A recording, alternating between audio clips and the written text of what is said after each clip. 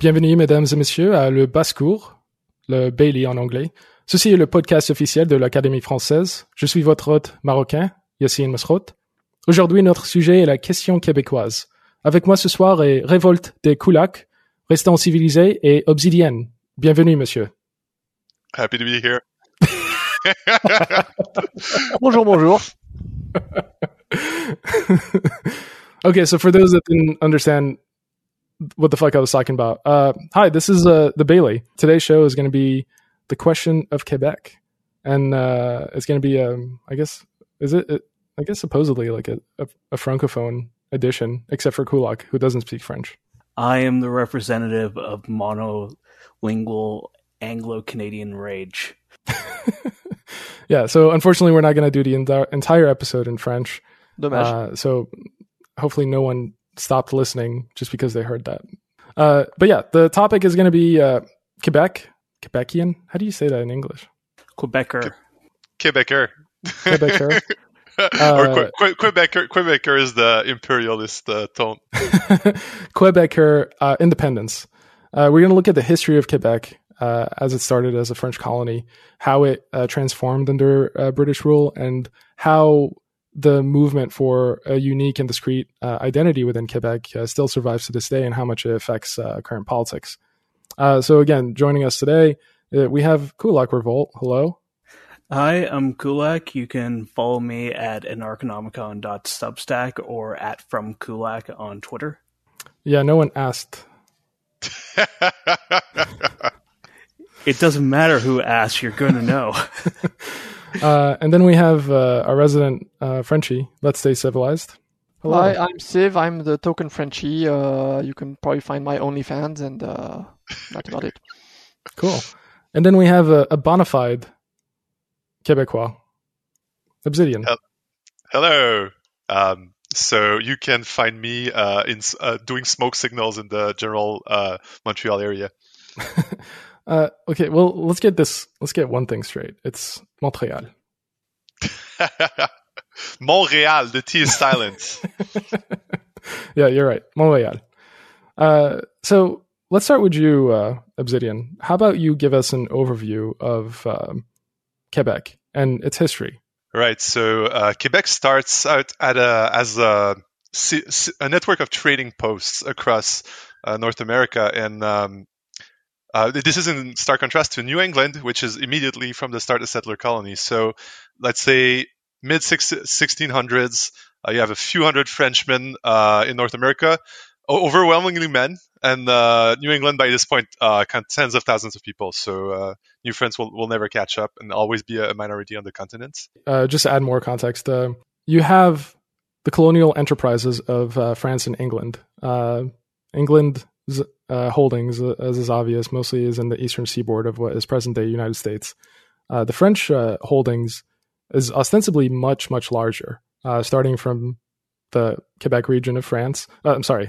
Starting from the Quebec region of present-day Canada, going all the way down to modern-day Louisiana, and covering basically everything, the entire United States Midwest, including parts of Ontario. Present-day Ontario. So it was much, much larger.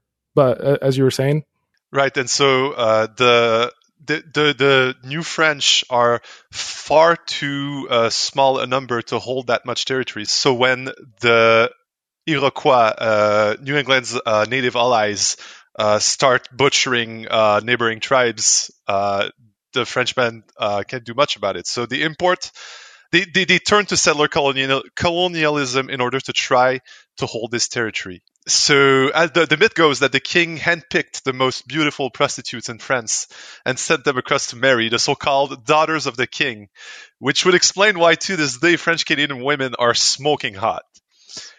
In reality, these were probably ordinary commoner young women recruited from across France. A couple petty nobles, couple of women from landed families, but the riffraff mostly. But the goal with the daughters of the king was to encourage the flagging colonial population, because that was becoming essentially like a military liability because they couldn't defend the holdings. Exactly. And so, nevertheless, time marches on. War pits France against Great Britain.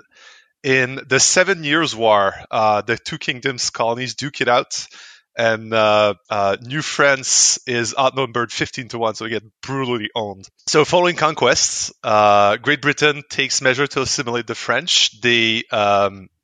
The French Canadians living in the maritime territories, the so-called Acadians, are taken and forcibly expelled to the 13 colonies. Half of them won't make it. They're just die en route. So this was essentially a genocide, and it was fairly effective. Today, the majority of people in the maritime provinces only speak English, and the deported Acadians have immigrated in Louisiana as the Cajuns. So the 7 Years' War took place across the world. It was duked out between France and Britain, and Spain was involved as well, but it had different theaters. The portion that is relevant is, I think, referred to in the United States as the French and Indian War. This is also there are some historian theories that say that George Washington was responsible for instigating the 7 Years' War. So George Washington was a lieutenant colonel in the Virginia Regiment on the side of Great Britain. And he confronted a French force and ambushed them. And there's a theory that he was the one responsible for starting the 7 Years' War, which spiraled out of control into this global massive conflict. And potentially that's where he engendered maybe some resentment, because then he was ignored by British military for promotions. So that's just like a minor piece of trivia. So the genesis of the U.S. would connect with the 7 Years' War. Yes, potentially. What's interesting about that is that I only heard about that reading from American history. In our history classes, we basically, I think, almost don't speak about that war. Because you got owned. Well, is it because you have a different name for it? La Guerre de 7 ans or whatever, but... Yeah, but when you're talking about the North American theater of La Guerre de 7 ans, what does that refer to? I promise you it's not the French and Indian War. we usually call it the 7 Years' War. One of the interesting things about the 7 Years' War is that it was not viewed as at all decisive that actually conquering Quebec and winning the Battle of Quebec would result in French Canada becoming a British possession forever. It was widely assumed that it would be negotiated out between the British and the French would get Quebec back, but during the negotiations, France traded Quebec in exchange for sugar colonies, and apparently when the treaty was signed, there was rejoicing in the streets of Paris that the British had traded sugar for snow. Right. I believe that Guadeloupe, the island nation of Guadeloupe, which was a sugar colony, was traded for Quebec to British as a concession. Great Britain held on to Quebec. Yes, exactly. Did the French have anything left after that in what is now present-day Canada? So I believe they held Saint-Pierre-and-Miquelon, which is a tiny archipelago in the St. Lawrence Basin. Yeah, and nowadays the only point of consequence to this holding is fishing disputes, right? Yep. Yeah, that's the use France has made of its islands. Entirely worthless rocks that secure vast stretches of fishing ocean.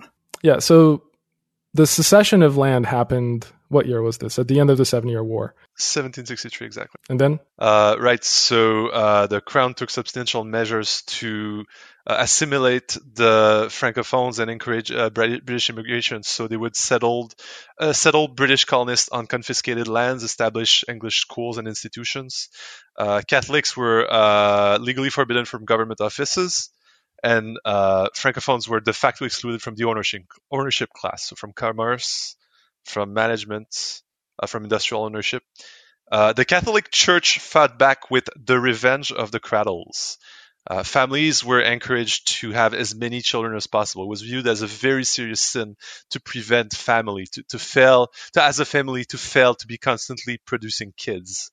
The way that Great Britain organized the Canadian territory was to split it into what was known as Lower and Upper Canada, and this is in reference to the St. Lawrence River, meaning it's the same way that people talk about Lower and Upper Egypt when they're talking about in reference to the Nile. So the closer you are to the ocean, the opening, the further east you are, that was Lower Canada, and that was much more French than Upper Canada, which was much more dominated by British settlers, right? Right. So Upper Canada would correspond to the area around Ottawa through Toronto. Lower Canada would be like Montreal, Quebec City, in the region. And so in the 1800s, you had what the English called the Lower Canada Revolt, but which we Québécois call the Revolt of the Patriots. And basically we got owned. Like, it was an attempt at a civil war that didn't go so far. About 100 dead on each side. There are cannonball holes in the wall of a church near where I grew up from that time. Why did you get owned? Because we were poor and disorganized and didn't have a formal military. Notably, there was also the Upper Canada Revolt that had happened around the same time, which was vaguely Republican-leaning Canadians centered around Toronto who revolted and tried to secure a Republic of Upper Canada at the time, as opposed to being governed by the British monarchy. There were also a few attempts at guerrilla actions to either annex Canada into the U.S. or establish a Republic of Canada with an exiled Canadian as the presumed president of this future republic. The history of revolts against the Crown in Canada are quite extensive. The 1837 Upper Canada Revolt. The revolt was led by William Mackenzie, who was a very prominent newspaperman. You'd compare him to like Rush Limbaugh or like maybe Ezra Levant. It would be the Canadian example today. But he wrote extensively against what in Ontario is called the Family Compact, the established families who thought of themselves as the nobility of Canada and were tasked with the enforcement of imperial order and colonial order. And if I recall the story right, he had taken several members of the local elite hostage, and one of them set to disarm them when one of the members of the elite said, "Well, I'm kind of offended at this. Won't you just accept my word that I won't resist you?" And he didn't want to have a duel down the line, so he said, "Okay, I accept your word as a gentleman." And then the second William Mackenzie's back was turned, this guy drew the pistol on him and took William Mackenzie prisoner, and that was the end of the revolt. That he broke his word as the gentleman, and that's how the Canadian elites sustain themselves, by breaking their word of honor, which is an ongoing trend to anyone who follows Canadian politics. The big thing was that the English Canadians in Ontario were chafing under the Crown and its appointed rulers at this time as well. It was widely perceived that the Canadian elites were corrupt. In Quebec, there was the Chateau Clique, which was the equivalent of the Family Compact in Ontario. But I'd characterize this pattern of corrupt elites ruling by dividing Canadians against each other and exploiting imperial precedent as ongoing to the present day. Right, and the Chateau Clique, like one might get the impression that those were French Canadian elites from the name, but they weren't really, right? They were British commercial elites. Well, the way it gets characterized, depending on who you talk to, either the Chateau Clique or the Family Compact are a historical phenomenon or they're an ongoing phenomenon. So in Ontario, it's very common to talk about the Family Compact as something that's still ongoing, and you can still name the families, and oh yep, they're still rich, and oh yes, they're still involved in politics, and oh yes, it's very hard to do anything without connection to them. So the characterization of the Chateau Clique from the Ontario perspective is, oh yeah, at one point they were forced to intermarry with and include a bunch of the uprising French elite, so the people who became the political elite of the Québécois. But really, if you look at the genealogies, like the Trudeaus are intermarried with the old Chateau Clique. If you look at the people who become department heads, like they share the genealogy of, oh yeah, they're Chateau Clique, and oh yeah, they had one uncle who was associated with Québécois independence at one point, and they intermarried. Or, oh yeah, one of their friends is a Barassa who's basically a member of this family. So is this like Q for Eastern Canada? No, because it's not conspiracy oriented. It's corruption and ethnographic oriented. It's not alleging that these guys have any overlapping conspiracy. It's that, oh yeah, every time the elite does something, they reinforce this group of people's positions. So, for example, the bilingual laws that require that in order to hold a certain position within Canadian government, you must be officially bilingual. Pretty much the entire old family compact and Chateau Clique, new and old, all became bilingual and invested heavily in that, or were bilingual to begin with. So I agree that Anglophones being forced to learn French is a very, very problematic thing. So when you say the Chateau Clique and what was it, the Family Compact, those are names for the elites within Lower and Upper Canada, right? Yes, the Family Compact in Upper Canada, currently Ontario, and the Chateau Clique in Quebec, or Lower Canada back in the day. Yeah, and Obsidian, I think this goes into one of the differences in how Canada was developed, distinct from how the United States was developed, where it was, I think it was more feudal, right? Yes, we're talking about semi-feudal society with the seigneur, the lords, having basically tenants on their lands. And so French Canada was very rural and not in there were few landed, what's the name in English? Like a landed peasant. Freeman, yeoman. Yeah. Okay. So there were relatively few yeomen. So men who exploited their own lands. Siv, how is the history of New France and Quebec taught within France? Basically, it's not. Is it because it's too embarrassing? I have no idea. I mean, basically, a bunch of that is stuff I read either reading up on Wikipedia or talking to people from Canada. But all that stuff plays very little of a role in France. And honestly, we're always a bit baffled maybe when interacting with Québécois, because there's a bunch of stuff that they will really feel strongly about and about the French-speaking identity. And we're like even more French, but kind of awkwardly don't really know how to say, oh yeah, we never heard about all that. The thing is that you aren't surrounded on all sides by one culture that vastly outnumbers you. I think I like as the seat of the castle of the French community, I think France has very little to worry about. And so you guys can take all sorts of liberties. Yeah, you can kick off your slippers and lay back on your chaise lounge. Definitely. There's a bunch of stuff. That's in fact that's the case. There's a case for Canada. There's also the case for Belgium, where like the French language is very political, and what gets taught in school is super political, and everybody feels strongly about that, and you could get into huge arguments, and people would get very angry. So Belgium is a bit like that, and Canada is a bit like that. And us French people are a bit baffled when we visit those countries because, oh well, somebody speaks French or not, and that's like not very important.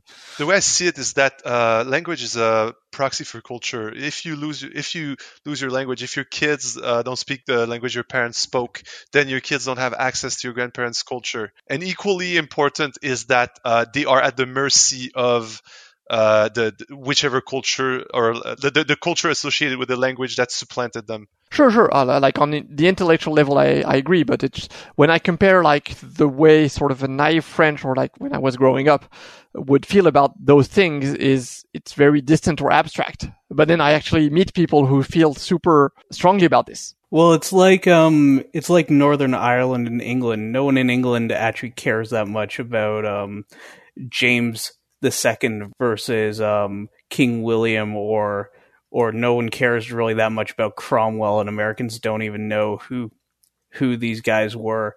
But in Northern Ireland, if you say something about Cromwell or King Willie or William of Orange, them's fighting words. Yeah, I think there's a good analogy to make between like the loyalists in Northern Ireland, that how they feel vis-a-vis to England, and the Québécois versus French except it's like it's on the other end of the world, and not even in the same union. So we French don't even really realize or care or know about what's going on over there in that distant place that we really haven't heard about for like centuries. That province. Distance, yeah, we maybe have heard about that. And I mean, okay, I may be exaggerating a little bit because we know about like Céline Dion and other of the like, but maybe also it's also there's a bit of a divergence between the two countries or the two places and cultures. And that, I mean, one aspect is of course the whole feeling is very different about culture, but also the whole symbology in that the fleur de lis that is all over Quebec is for us a symbol of royalty and of the past and the oppressive past, and something that we're glad to be rid of. Right. There are actually people who, like some anarchists were against the flag of Quebec because the flag of Quebec is a white cross on a blue field with 4 fleur de lis, and the cross represents the clergy and the fleur de lis represents the king, and so anarchists aren't a fan. In like recent past couple of histories, France, like sort of like in mainstream culture, it's kind of the bad guys are going to be the king, whose symbol is the fleur de lis, and the Catholic Church. And they're like the enemies of freedom or like the old order.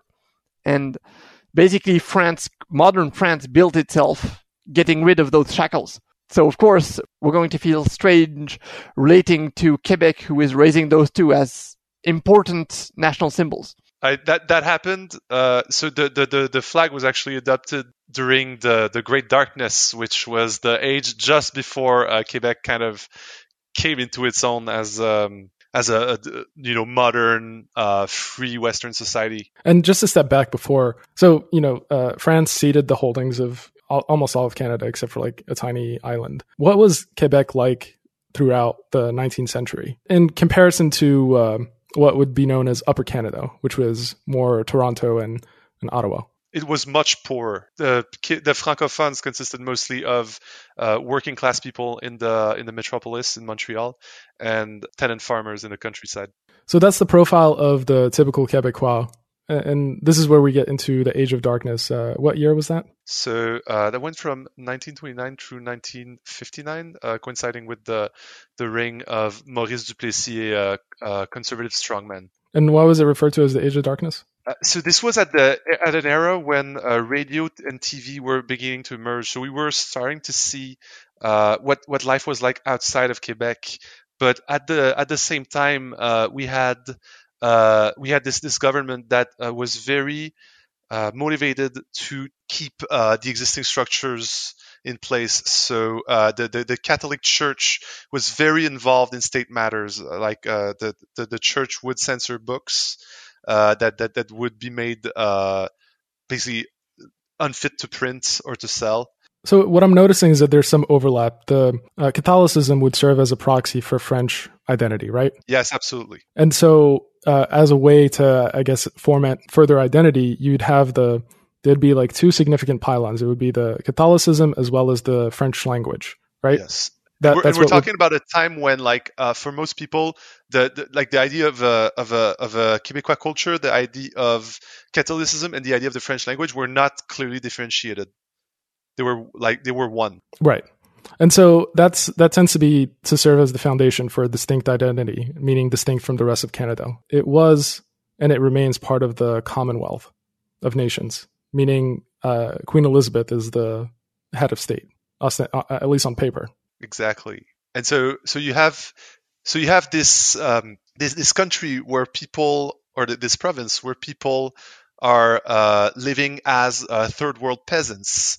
My grandfather shat in an outhouse and bathed twice per winter. Most people didn't have more than a 6th grade education from a religious school. Most Québécois were subsistence farmers or worked in back-breaking industrial jobs.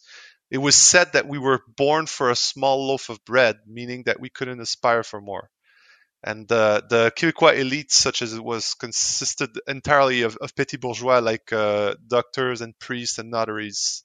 So nothing like the Anglophone commercial industrial elite in either by that time. I think by that time it was Ontario, or even the Anglophone elites in Montreal. So is this, do you think this is like a holdover of the pseudo-feudal society that preceded it? I don't have a strong opinion on the matter, but I can tell you what the separatist, the independentist claim as to these ideas was, which was that the British, the Canadian elite kept Quebec impoverished on purpose in order to have an endless source of cheap labor. That's an interesting, almost like Marxist critique. It is a Marxist critique. Okay, yeah. So Quebec was largely kind of like a backwards province in a way. It wasn't as wealthy as the rest of Canada. It was fair to say that it was kind of neglected by the rest of the country. Right, and whatever wealth that was largely held by Anglophone elites. Right. So when you're describing the Age of Darkness, was that an effort to change that by Duplessis? So Duplessis was it was a conservative traditionalist. So there was not an attempt to change that around. Like it was. I believe at that point it was seen as the Québécois people's fate to be this, very salt of the earth, very like poor in this life, rich in the next type thing. Right. So that's what I find. That's one thing I find interesting about the development of Québécoise identity is that the first period, the Age of Darkness, as you refer to it. We actually call it the Great Darkness, la Grande Noirceur. La Grande Noirceur. Yeah. Noirceur. You got Noirceur. this. La Grande Noirceur. Yeah, I'll edit it to make it sound better. But that was potentially, I guess, encouraged or instigated by a desire to have a more distinct identity, because that's otherwise Catholicism would not serve as the focus of it, right?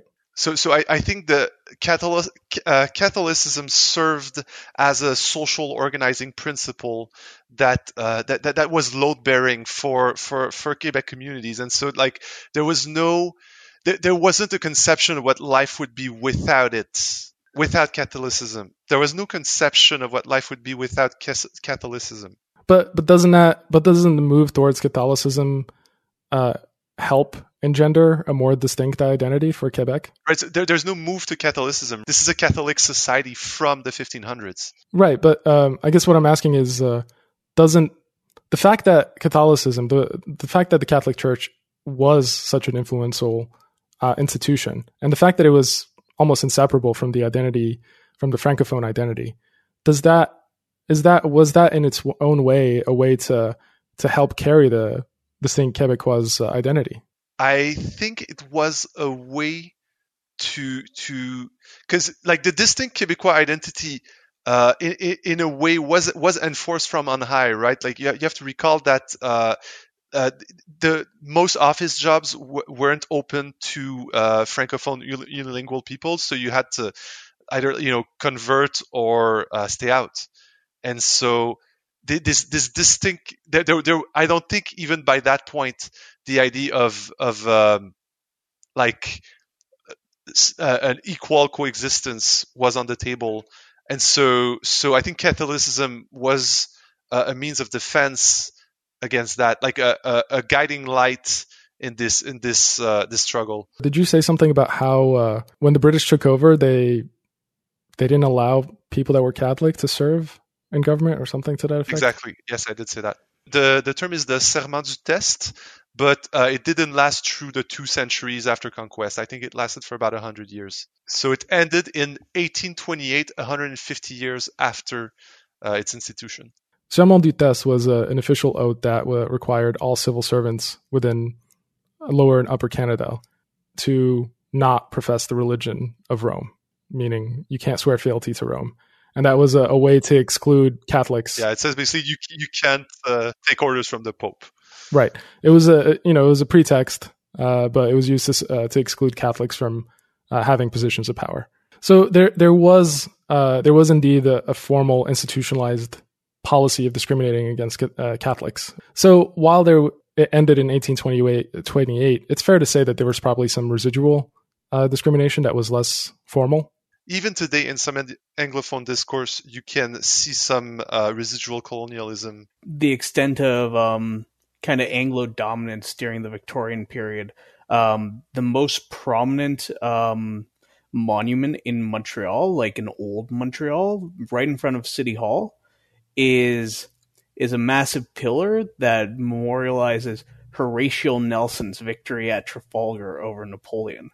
So think about that. In the most French city in North America, the most prominent monument is memorializing a British victory over the French that happened even after conquest. Siv, how does that make you feel? We don't really feel very strongly about those things anymore. That sounds like cope to me. We have the age of, what was it called? The Age of Darkness? The Great Darkness. Yeah, the Great Darkness. What changed? So this is a period of about 30 years in which some contradictions are mounting. So people become aware of how life is lived elsewhere in the world, in North America, in the United States, elsewhere in Canada, and also some francophone elites are sending their kids to study to France in higher education institutions, and they come back with this very open perspective. Some Québécois are coming back from World War II, having seen France, having spoken to French people, and just with ideas about what life could be like. And in particular, one of the what I call the two main characters in the Quebec identity struggle, René Lévesque, was a journalist in World War II in France. He would follow the front into Germany. The other main character comes in a little bit later. His name is Pierre Elliott Trudeau, and he will be Prime Minister of Canada. And that's also the same time as a bunch of other people from all over the world who were studying in France, going back to their country and getting ideas about independence or whatever, and leading to revolts. For example, even Deng Xiaoping from China, I believe, had been in France around that time.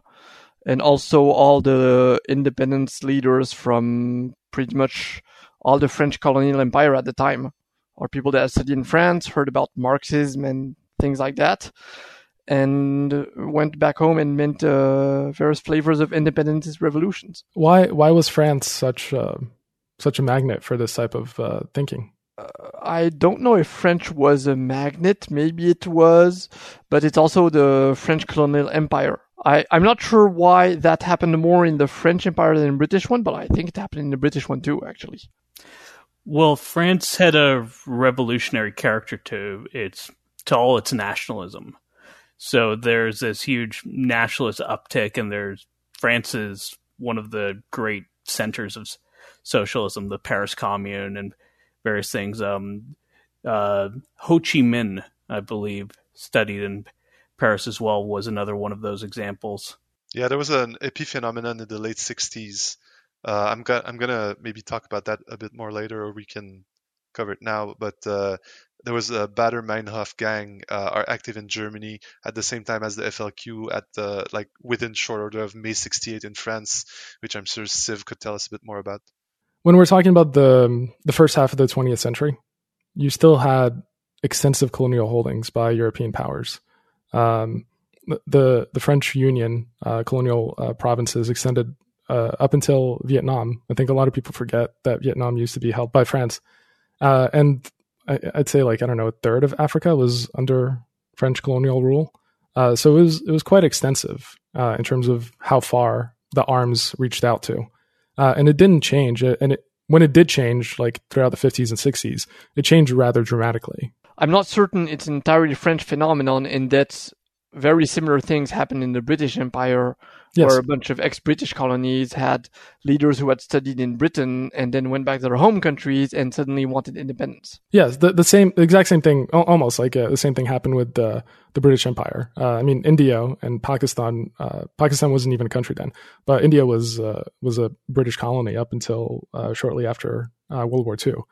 So this is a similar dynamic. Quebec was just a bit of a weird situation in that they were French speakers who were not actually part of the French Empire, but still had the same pattern of learning about independent ideas. Yes. Exactly. The Great Darkness, that helped expose a lot of Québécoise to how the rest of the world was operating. And this goes into the next episode of this saga. Go ahead. And so during the Maurice Duplessis, the conservative strongman's reign, there were kind of initial early attempts to just topple the Catholic order, but these were repressed by the state and the church conjointly. And so when Maurice Duplessis died in power, 1959, shortly after a liberal government was elected to replace him, and they ran under the slogan "Masters in our own home."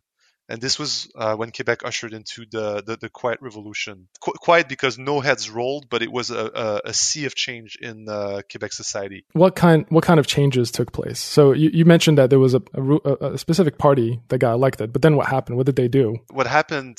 The Catholic Church was kicked out of government and education. So whereas they did run all primary and secondary education up to this point, this was to become a state competence. Education was nationalized, healthcare was nationalized, lower education was made free at the point of use, higher education was meant to follow, but that never happened.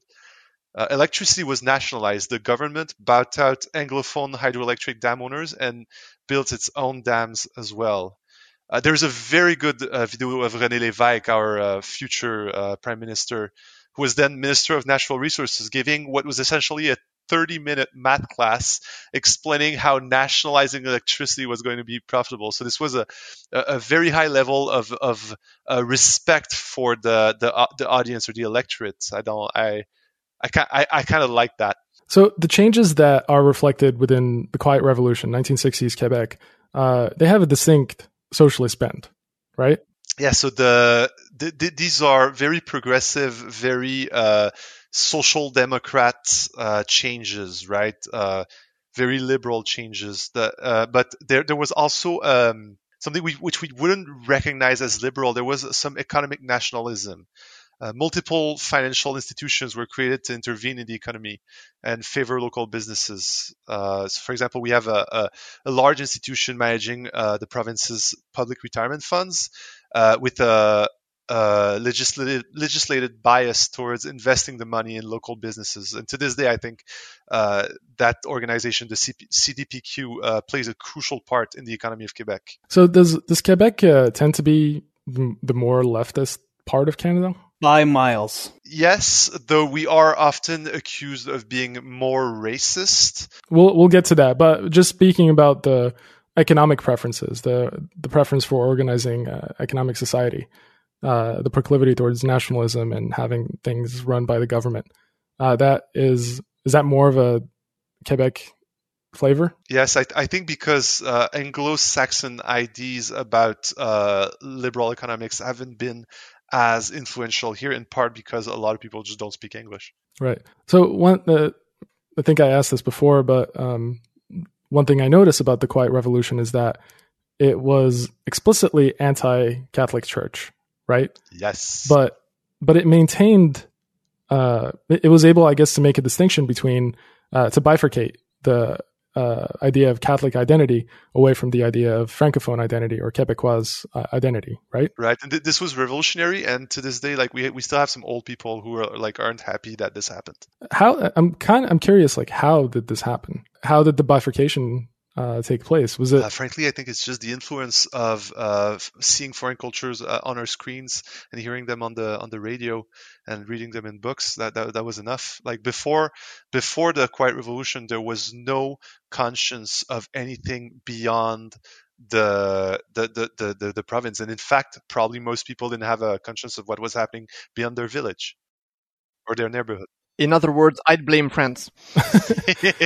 Well, does this track with the secular approach of France? I mean, that's, as you were saying, that's at the time that a bunch of people went to France to study, plus expositions to French media, I would expect that were much more secular. How did French secularize in the first place? That's, I mean, there was a revolution, and sort of following the revolution, a lot of it basically during the 19th century, the right wing, the conservative wing, was royalist and Catholic, and a large part of the left was very much anti-royalist and therefore anti-Catholic. How much influence the Catholic Church had in France was a big political deal, but more during the 19th century. And basically the French government centralized a lot and had a strong education policy. Like in every village, there was a teacher who was sort of the traditional opponent of the local priest. Hell yeah. The central government very much pushed a more secular general culture. And that's like, the church was nice for church and all that, but definitely shouldn't be putting its nose into politics or education or science or anything that was the government's business. Right. So it only took us about 150 years to catch up with you.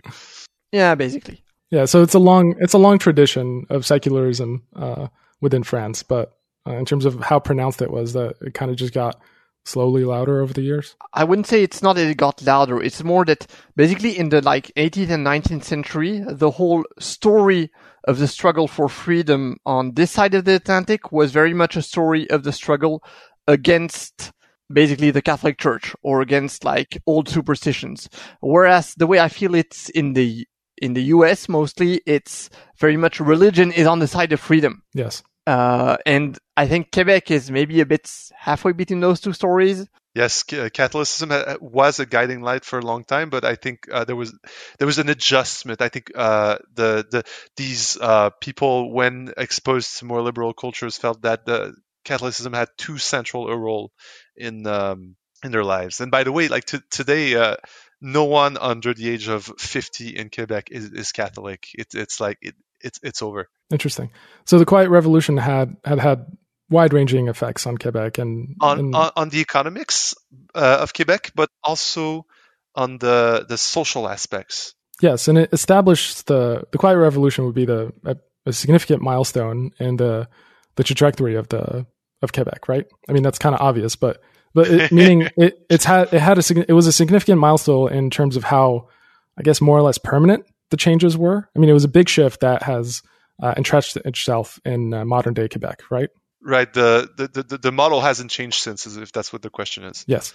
So what after the Quiet Revolution, which was, as you say, quiet, it wasn't as peaceful, right?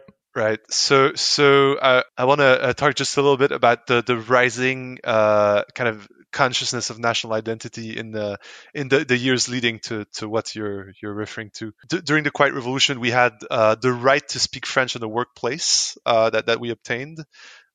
We had Charles de Gaulle, this beloved French general and World War II hero, the leader of the French Free Army during the Nazi occupation of France.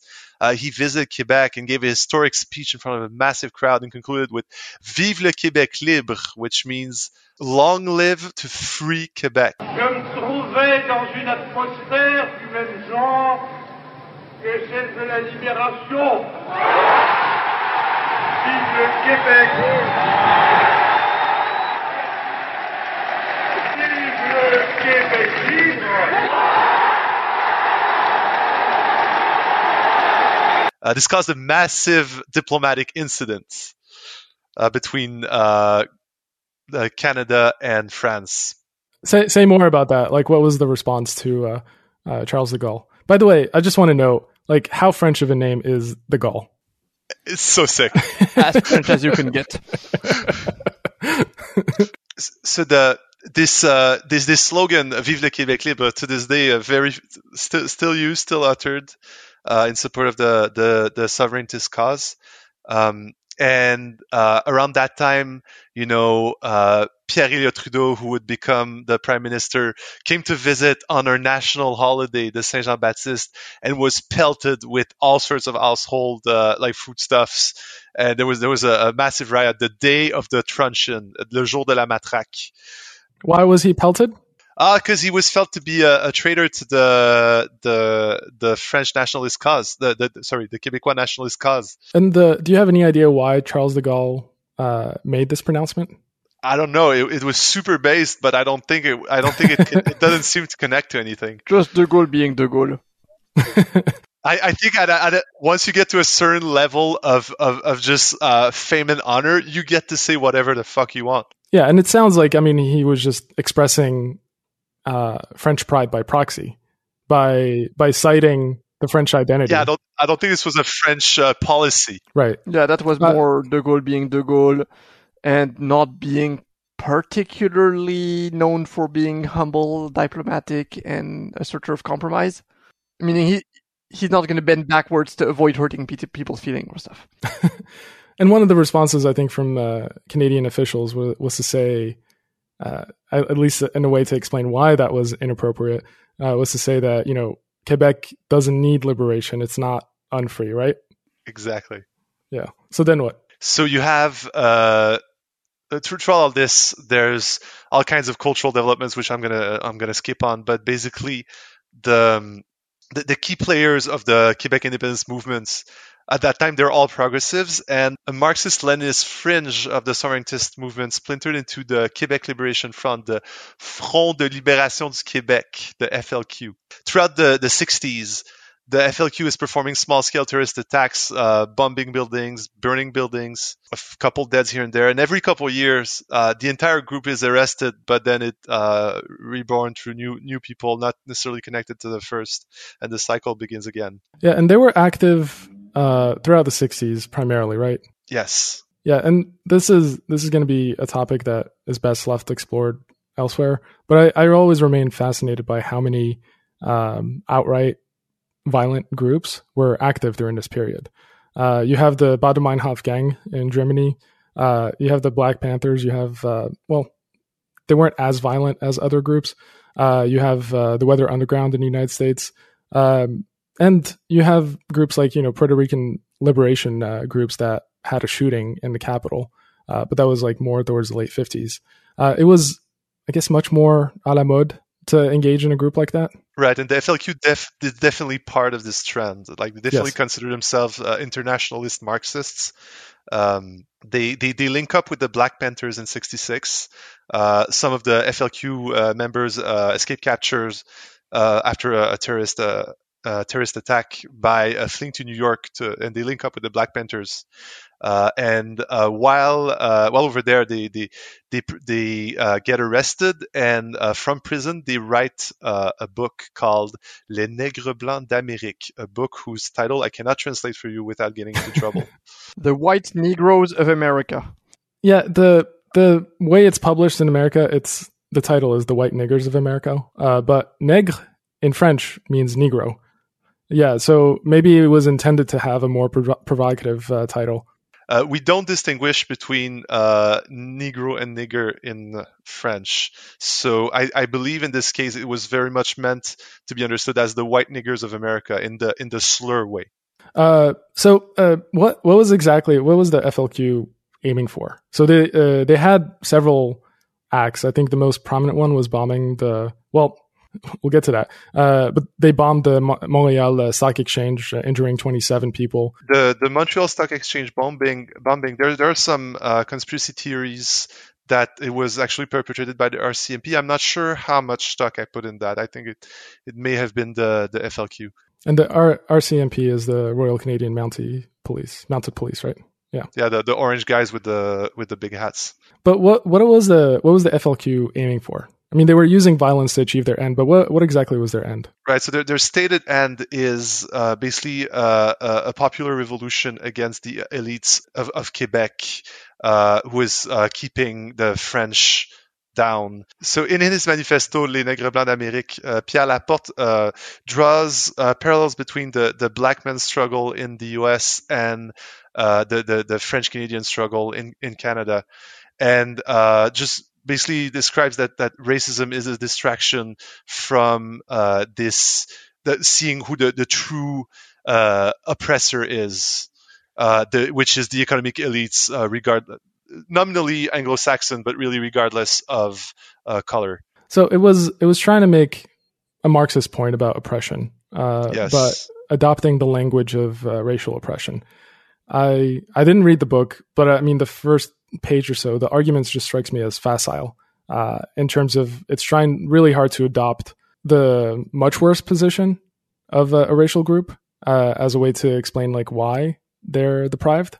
So this game of playing on associations to make one group seem like a victim and the other like an aggressor. I think that's that is universal in political kind of ideology writing, in manifesto writing. But when I say it's facile, it just strikes me as a poor comparison. It's trying to adopt something that is, I guess, like has much stronger documentation of oppression, meaning the Black experience within the United States, and trying to say, oh, we're almost just like that. Yeah. Right? Well, I mean, that's my impression, but if you think it has more support, I'm happy to hear that. Okay. I don't have an opinion either way. I did not read it either. But this book was very popular within Quebec. Yes, 100,000 copies sold in a country of in a province of 6 million people. You can say country if you want to. I'm not gonna censor you. I will say the much shorter FLQ manifesto, the 10-page version you linked. It's very good.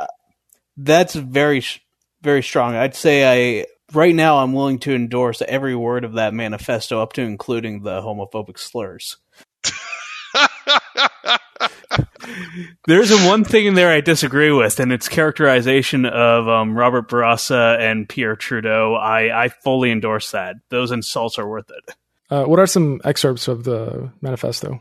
You want me to quote the slurs? Okay. No, not the slurs, but something that stands out. And what we're talking about is the FLQ manifesto from 1970, right?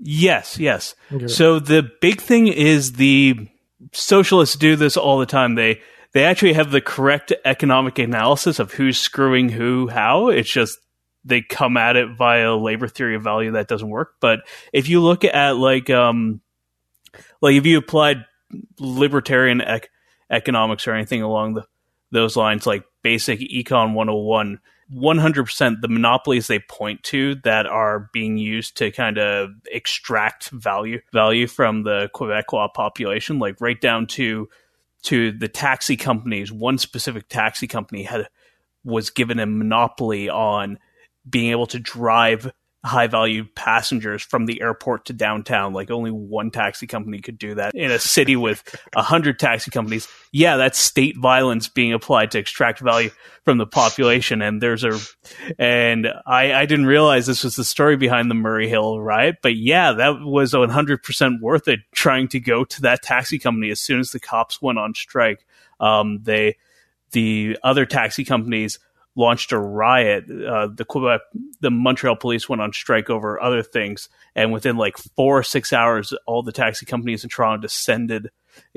Montreal descended on Murray Hill and tried to burn that taxi company with monopoly to the ground. And apparently, the owner of the taxi company, he and his employees fought back with shotguns and like murdered an undercover police officer in the process.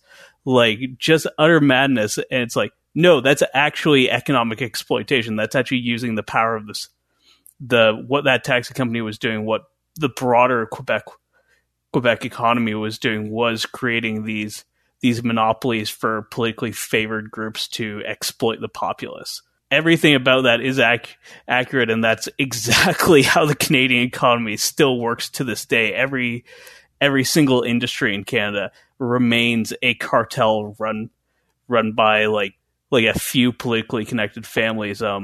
In Ontario, every single like big chain grocery store is owned by the Loblaws conglomerate, which is pretty much privately owned by the Thompson family with a few separate shareholders. But they're and what you were referring to is known as Montreal's Night of Terror, which was like a police strike in 1969. Yes. Yes. But that's how Canada's economy still works. It's cartels in pretty much every major industry that either rig prices or exclude competition. Right.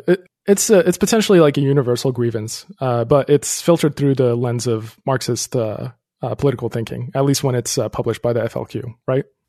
Yes, but the conclusion that they need to overthrow their elites, establish an independent Quebecois nation, and have a revolution like I endorse all of that 100%, and I endorse calling Robert Bourassa a twink.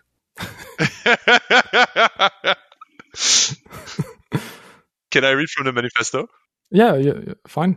We briefly believed that it was worth channeling our energy and our impatience, as René Lévesque so aptly put it, into the Parti Québécois, but the Liberal victory clearly demonstrates that what we call democracy in Quebec has always been, and still is, a democracy of the rich. In this sense, the Liberal Party's victory is a victory of the Simard-Cotroni, so a rich family, election riggers. Consequently, we have washed our hands clean of the British parliamentary system, and the Front de Libération du Québec will never allow itself to be distracted by the electoral crumbs that the Anglo-Saxon capitalists toss Quebec's way every 4 years. Many Quebecers have realized the truth and are ready to take action.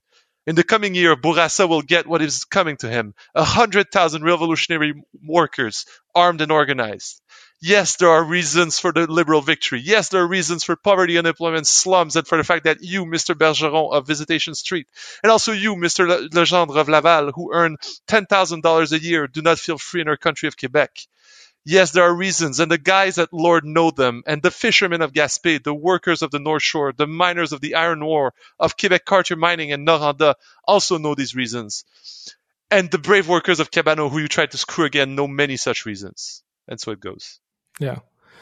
So this was published in 1970, and it's fair to say that it was FLQ was quite active within this very short period of time. I think the story of the publishing is itself very interesting. It starts with a cell of the FLQ kidnapping a British diplomat called Andrew Cross. And in exchange for sparing his life, they demand that Radio Canada read their manifesto on air. And they also demand the same of the 4 largest newspapers that be printed on the front page. And so they really have the Marxist take that, the people know better, like stop trying to pull the wool over their eyes with your wonkery. They demand that the people rise up in revolt. So it's happening. The October crisis, as we say online, it's happening. The media further accelerates the happening with its breathless coverage. So throughout the crisis, you have FLQ members calling radio stations. Let's set the scene. What is the October crisis? The October crisis is, well, it's basically what I'm describing. Two guys, two higher government guys, one British diplomat and one Quebec minister, are abducted, and the response of the federal government will shock you. Yeah, so that's James Cross, the British diplomat, and the Labour minister Pierre Laporte. They were kidnapped by the FLQ. And then what happens? And so they're kidnapping. Okay, so you have the Quebec population who are somewhat sympathetic to the FLQ's demands, but not necessarily to their methods. And so Pierre-Éliott Trudeau, the Prime Minister of Canada, steps in, and Pierre-Éliott Trudeau is a very interesting character, and I think he's probably the second main character of our story here. And you should know that he's Justin Trudeau's dad. Yeah, the dad of our current Prime Minister. So let's introduce him briefly. So he is another Québécois, another progressive, but also a hardcore federalist, meaning someone who wants Quebec to remain within Canada. Mm-hmm. He played a major role in keeping Quebec within Canada. René Lévesque called him the gravedigger of Quebec's ambitions. To this day, my own grandfather wants to dig up his grave just to beat the shit out of him. Why did he earn so much ire? You have this situation where there's this potential insurrection going on. Broadcasts calling people to revolt, 2 higher government officials kidnapped, and so Pierre-Éliott Trudeau, when asked how far he would go to restore order, quips, "Just watch me." Yeah, and this was a famous interaction with a CBC journalist. Well, there's a lot of bleeding hearts around who just don't like to see people with helmets and guns. All I can say is go on and bleed, but it's more important to keep law and order in this society than to be worried about weak-kneed people who don't like the looks of a soldier. At any cost? At any cost? How far would you go with that? How far would you extend that? Well, just watch me. And so he declared a state of apprehended insurrection under the War Measures Act of Canada and deployed the Canadian military in Montreal to keep order.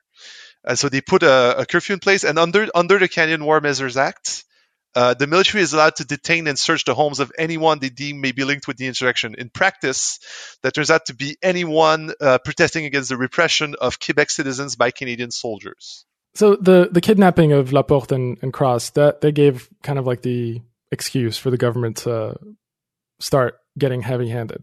Exactly.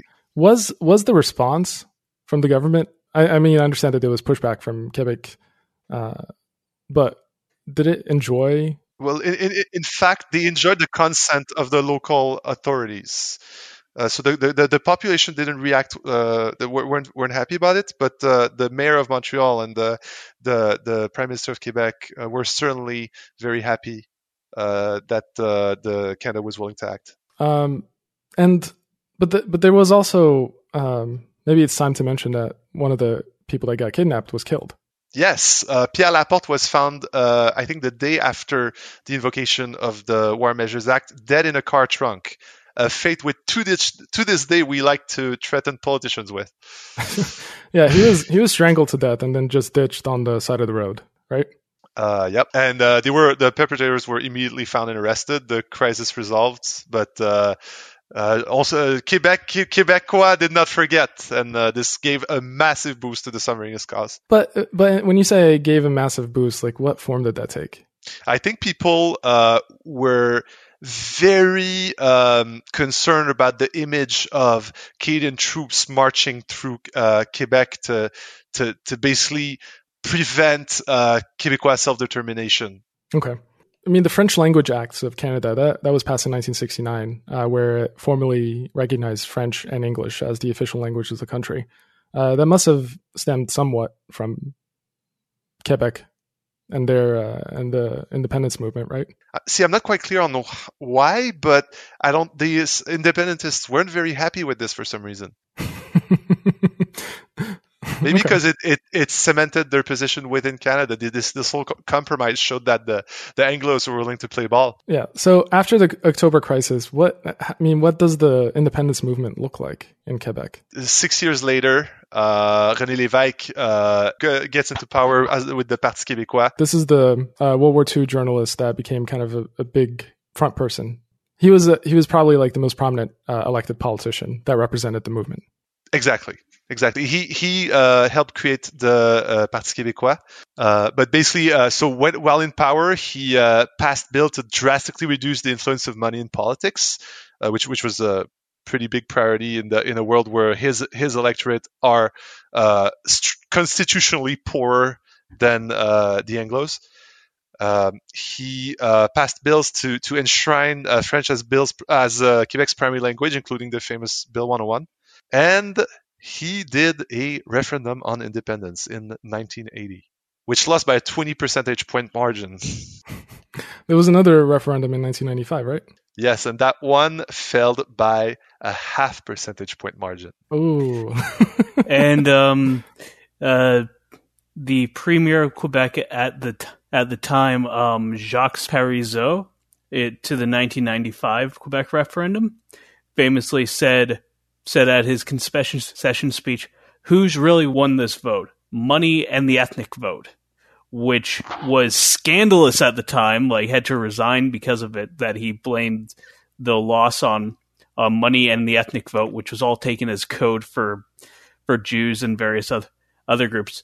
The thing, though, with Parizeau's statement was it was actually true. If you look at the demographics of the vote, the majority of ethnic Quebecois, like pure lane French, the settlers that came to Quebec from before the English conquest, they all voted in huge numbers to leave. Like, if it was just a vote of the Quebecois nation, as the Canadian federal government refers to them, the Quebec would have independence. It was largely driven by people who were working in Quebec because that's where their jobs were, or immigrants to Quebec. So in a curious way, if the FLQ had kept it up and there had been less money in Quebec because there was an ongoing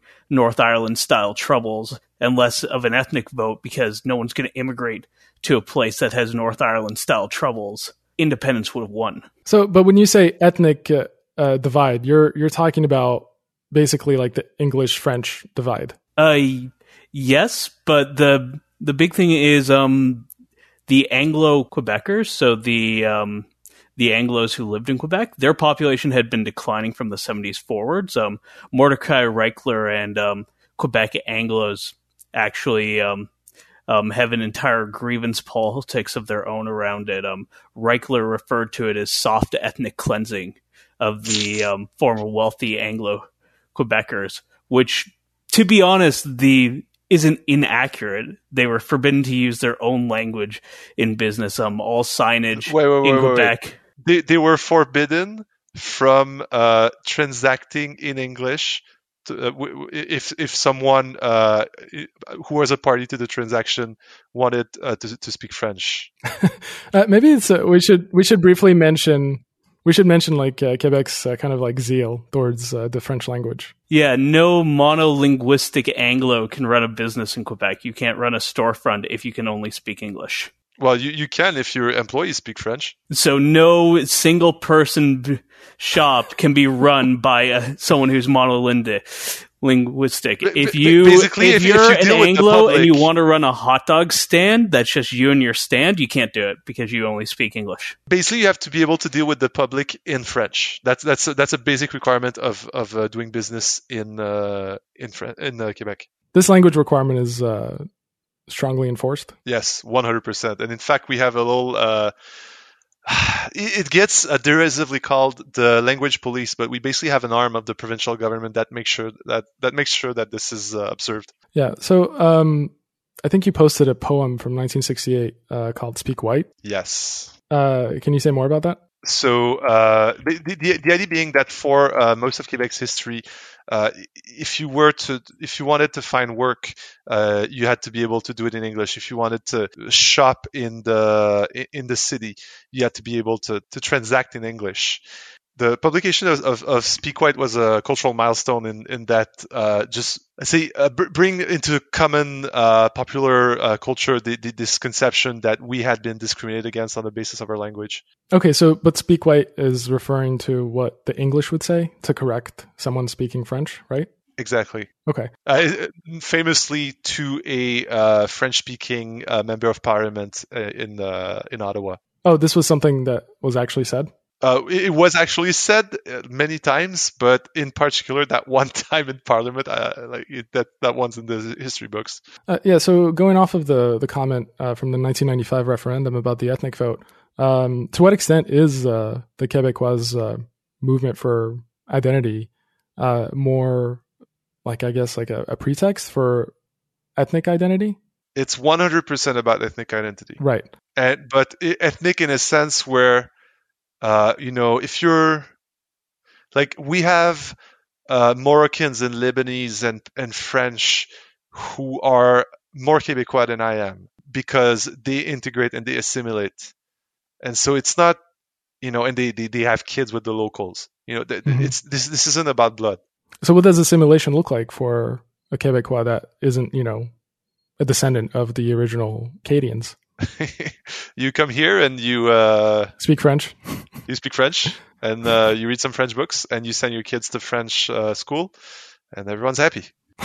Yeah, but you have to speak unaccented French. I've heard stories of French people from Paris who only speak French show up in Quebec and go into a shop, say something in French. The Quebecois switch over to English, which the Parisian does not speak because they have the wrong accent.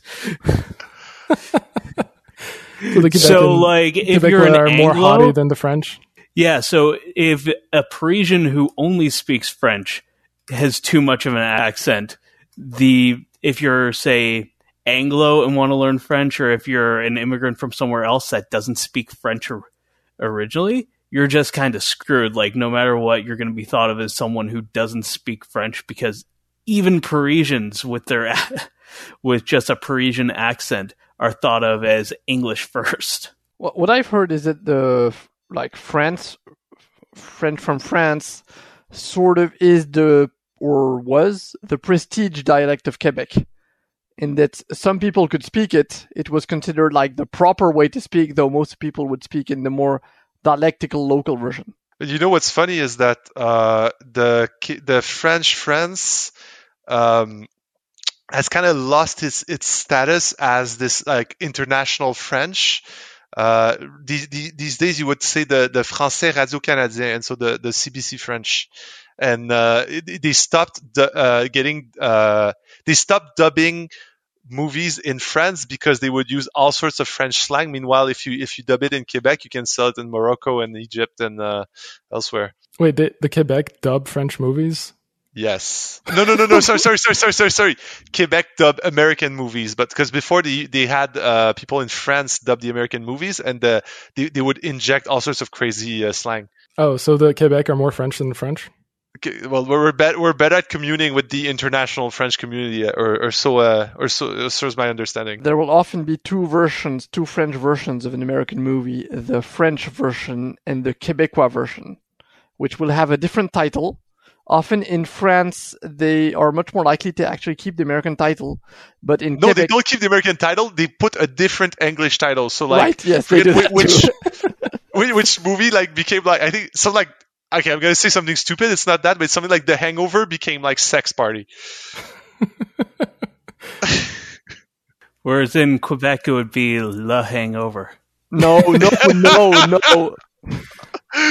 No, it would be like the word-to-word translation. Lendemain de veille. In English, is The Hangover. In French, is called Very Bad Trip. Or Lendemain de veille in Quebec, which is a much more literal translation.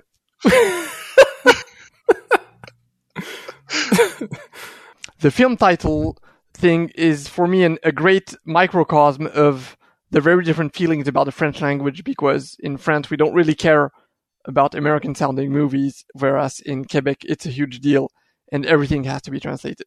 And that's kind of like cultural shock for us to seeing that. Because actually, we feel the Québécois, they feel pretty American to us. They feel like French-speaking Americans, but culturally, they're pretty similar to Americans. Yep. Americans think we're Europeans. Europeans think we're Americans. Which one is more offensive to you? Neither. Like, come visit. That's all I'm gonna say. Oh, it's a very nice place. Yes, I quite like Quebec, and all the French people I know who moved there. Well, most of them really loved it and wouldn't dream of going back to France, except for this one guy who really hated the winter. Yeah, the winter. Like you have to develop your tolerance. It doesn't happen overnight. It's a great place to be a tourist, not a great place to start a lemonade stand. You know what? I'm of the opposite impression. If you're an American tourist in Montreal, you're going to miss on all of it. You need to move here, learn French, and then you can participate to the French community with all the hot girls and the cool parties and the real estate that doesn't cost an arm and a leg. Yep. That's the big point for us French. You were saying, Kulak? So the present, pretty much after the 95 referendum, there has been very little progress towards independence. It's pretty much a lost cause at this point. Increased demographic shift has kind of moved away from that, but also just the increased financial dependence of Quebec on the rest of Canada.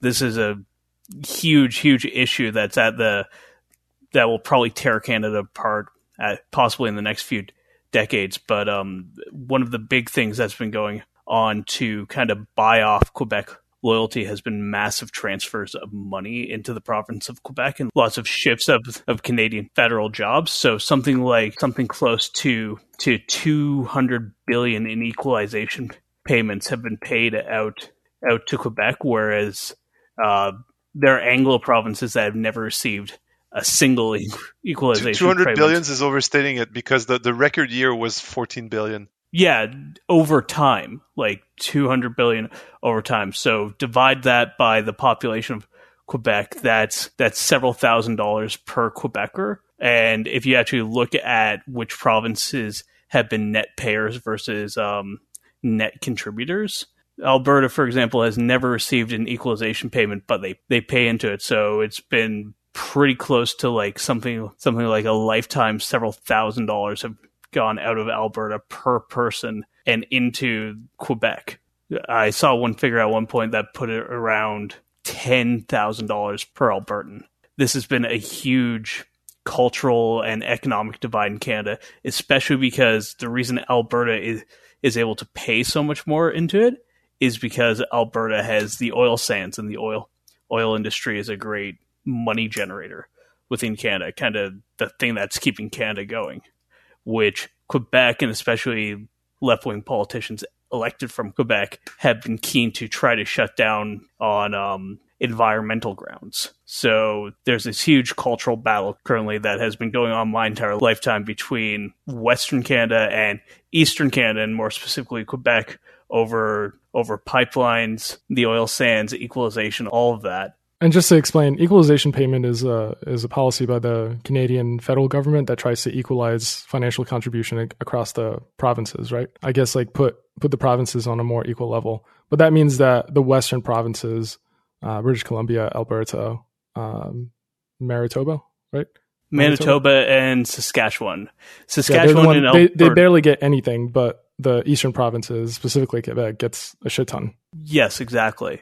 And so these economic resentments, especially there's a class resentment to it too. So Alberta is driven by these blue collar industries, which are actually very rich. Like for a while, from like 2008 to 2015, you could, with just a high school diploma or possibly less, go to Alberta and work in the oil sands easily. It was very easy to get a job there, but very hard work, like minus 40 degrees, doing hard labor and shifts, but you'd make over $100,000 a year within a year or two. And this was a huge boon to English Canada, and that all dried up in 2015, but because the oil market shifted. But one of the big things is Canada hasn't had a pipeline in that time. So cool. Like, how does this make you feel? Because it seems like the spirit of independence is being paid off. Well, my thing is, I want the nation of Canada to rip itself apart. Like, like my great lament is that the FLQ didn't keep going for another 20 years, have everyone scared for their life, and vote for independence, and then Quebec would be its own thing, its own beautiful, unique nation with its own beautiful, unique culture. You're just you're harboring to a lost future that never came to be. I'm talking about the present. Now there's the Wexit movement in Western Canada that wants to separate from the rest of Canada. And you're still not answering the question. So I would like Wexit to happen. I'd like the Alberta independence movement to separate. I'd like the Quebec independence movement to separate. I feel very resentful towards Trudeau, and I want to pull out that quote from the FLQ manifesto accusing him of homosexuality and nail it to the doors of Parliament. Okay. We've seen. So I'll just ask you, Obsidian. There does seem to be a significant disparity in the equalization payouts, where Quebec is a big beneficiary. How does that make you feel? Or I don't know if you've been explicit about your support for Quebec independence or not. So like most people my generation, I would like for us to be separated, but I would not like for us to go through the process of separation. You want to break up with her, but you don't want the grieving saga. It's not the grieving, it's the fucking like we should expect Canada to make an example out of us in terms of like trading partnerships, in terms of like all sorts of unrest. Don't change a winning horse. Let's say that. If this breaks apart, then we're doing our own thing. Then all the better.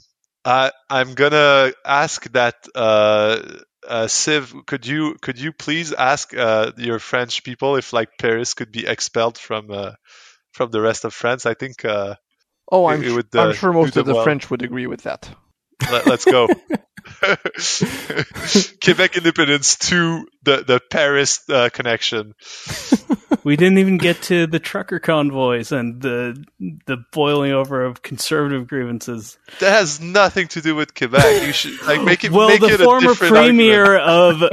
of Quebec was parachuted into the conservative leadership contest to act as a spoiler, and he could just win because the Conservative Party's contest is that messed up that Jean Charest might become the leader of the Conservative Party. In which case, almost every member you're saying there's of a the conspiracy against Pierre Poilievre, right? What? Kulak, you sat through 2 hours of recording just so you can talk about the Canadian truckers. Just admit it.